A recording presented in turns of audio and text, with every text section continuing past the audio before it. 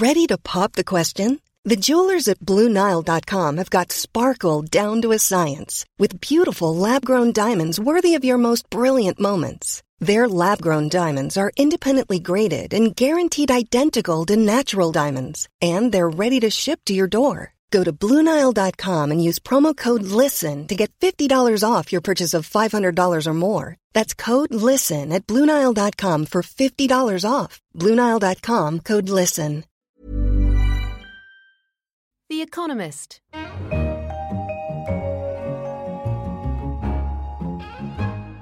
From The Economist in London, this is Money Talks, a weekly programme about news in the worlds of business, finance and economics. I'm Andrew Palmer, the Business Affairs Editor. It's been a shaky start to the year, and last week we discussed the global jitters in the financial markets. This week, markets have been calmer, but concerns remain, specifically that policymakers are out of ammunition.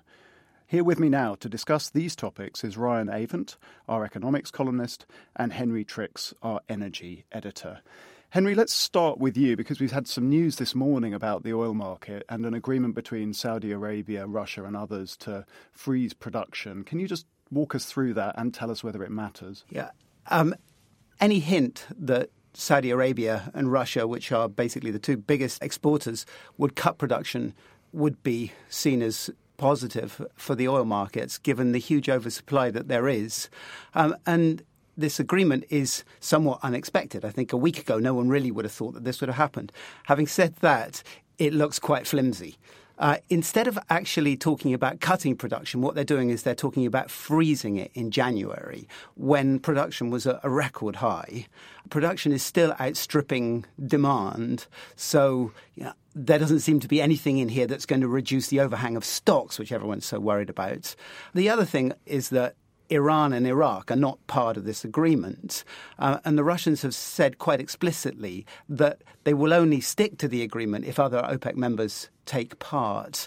Iran in January wasn't even really exporting to the West because of sanctions, and it's desperate to increase its exports and get them back to their pre-sanctions level.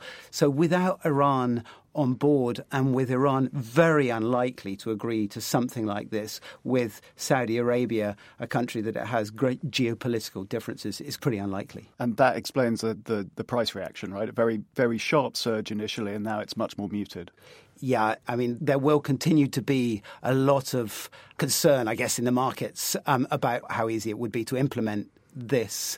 And although today, I believe the Venezuelan oil minister, Venezuela's part of the agreement, has gone off to Tehran to try and talk to the Iranians about this, until there's some news like that, I would imagine that the oil market will continue to sort of remain very choppy over this event.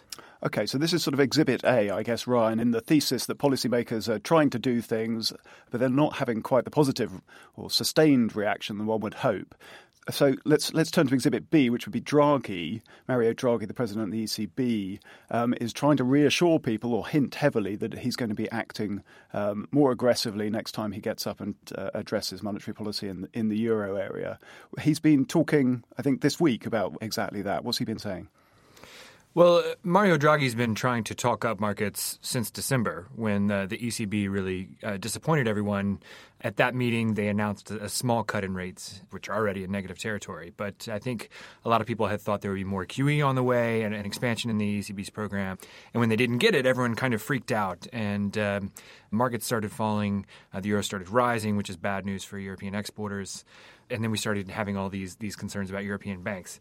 Repeatedly since then, Draghi's been talking toward a jawbone everyone back into some sense of optimism, and this is the latest episode of that. And I think the expectation is that in March, the ECB will take some additional steps, probably will increase the size of its quantitative easing program to try to shore up the European economy, which is looking a little bit wobbly. Recent growth figures have been below where we would have wanted them to have been. German consumer confidence is looking a little shaky, which is disconcerting given how important Germany has been in the recovery there.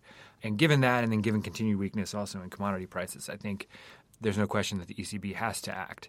So presumably for the ECB, this means pushing on in the same direction as they have in the past. That means either moving further into the red with interest rates or upping the amount of asset purchases. It doesn't mean some big bang which takes us in an entirely new direction. It doesn't mean a big bang, no. I mean, I think there's not the consensus for that sort of dramatic change in policy, and I don't think we'd see a consensus for that at the ECB unless the European economy were really on the ropes and we were back where we were in sort of 2012 when things looked like they were falling apart. So potentially there are further reductions into negative territory, although recent events seem to have cast into doubt the effectiveness of negative rates as a stimulative policy that seems to really have kind of shaken up bank stocks. And I think people are wondering whether the sort of positives you get from a reduction in interest rates further into negative territory outweighs the benefits. So I think the big play we'll be looking for is an expansion of the ECB's quantitative easing tool. And we'll see how much they're willing to buy. We might just switch to China, Ryan, and ask about that too, because that's a country also where it looks like policymakers are going to carry on in the same direction, and it's not necessarily a healthy one, to judge by the amount of credit that's been generated in January. That's right. We just got figures on new loans extended in January, and they were just eye-popping. They were above $300 billion, and that marks a big acceleration from where we were at the end of 2015. It's not surprising in a way in that everyone kind of knew that the Chinese government was going to try to open the credit taps more to perk up an economy that has slowed below 7% growth, which is kind of what everyone assumes that the government would like to see. But it's, I think, the broad sense and the correct sense that China can't borrow its way out of this mess, and that the more private debt accumulates in the economy, the harsher the reality check will be when it eventually comes and when there's a deleveraging cycle that takes off, which I think is unavoidable. What does this mean for the commodities world, Henry, and for miners in particular? I mean, trying to stimulate means we don't hit that moment of sharp slowdown quite as quickly, but the miners are already in great trouble. Presumably this doesn't change their outlook in any substantive way. No, it doesn't change their outlook, although there has been a slight uptick in bullishness about the mining sector in the last few weeks.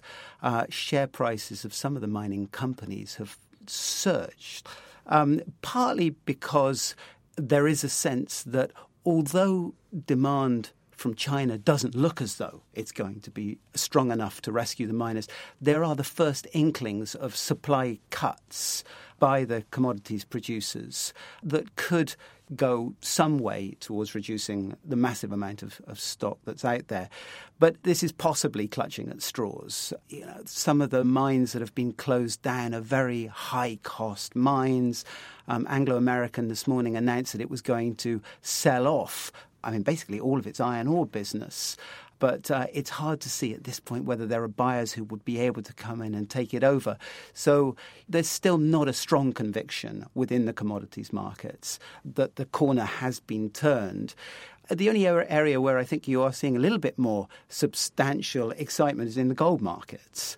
It's an interesting bellwether because, in a sense, one could look at the gold as somewhat of a reflection of the lack of confidence that there is in central banks, in China's recovery. The general fear of a global recession is really what's pushing up the gold price over this year. Yeah, it's been one of the best performing commodities and remains fairly strong. And what the price level there that matters is 1,200. Yeah, and it's remained above 1,200 since last week. Clearly, it depends whether sentiment in the rest of the market is positive. If the stock markets go up, the gold market tends to go down. But generally speaking, there's a sense that this is quite a good hedge against central bank inactivity. OK, and just Ryan, to end, what do you think gets us out of this sort of slightly phony war feel to this period? We're in a time now where, it looks like stocks are going to jump around a bit. Markets are clearly nervous. We don't quite know which way they're going to break, and presumably policy will determine that. I think policy will. I think that markets had their faith in policymakers rattled a little bit. And until there's kind of an overwhelming demonstration of force from probably multiple countries, things will kind of stumble along as they have over the last few weeks, and then whenever there's bad news, probably leg down again. And so it's possible that we'll have kind of a nice few weeks if the ECB does come out and surprise with a larger than expected quantitative easing program. But we're sort of in this world where kind of good news can be bad news, because the better things look in the rest of the world, the more likely it is that the Fed, who plausibly could be blamed for starting all of this stuff with its hike in December, goes ahead with its plan to hike once or twice or several more times this year. And I think that would be precisely the opposite of what we'd want to see if we were hoping for a broader rebound. But not in March, right? I mean, we wouldn't expect them to move again in March? Almost certainly not, I think, unless there were a strong recovery in global markets, which I don't think we're going to see. Okay, Ryan, thank you very much. Thanks also to you, Henry. That's all for this week. Don't forget, if you want to be part of the conversation, you can tweet us at EconBizFin and at EconEconomics. And you can find our continuing coverage in the upcoming print issue of The Economist and on our website at economist.com. In London, this is The Economist.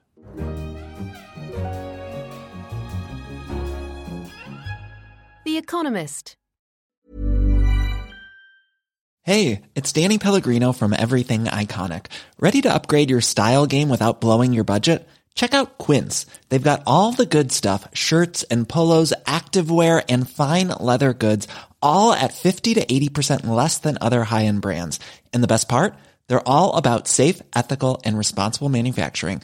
Get that luxury vibe without the luxury price tag. Hit up quince.com/upgrade for free shipping and 365-day returns on your next order. That's quince.com/upgrade.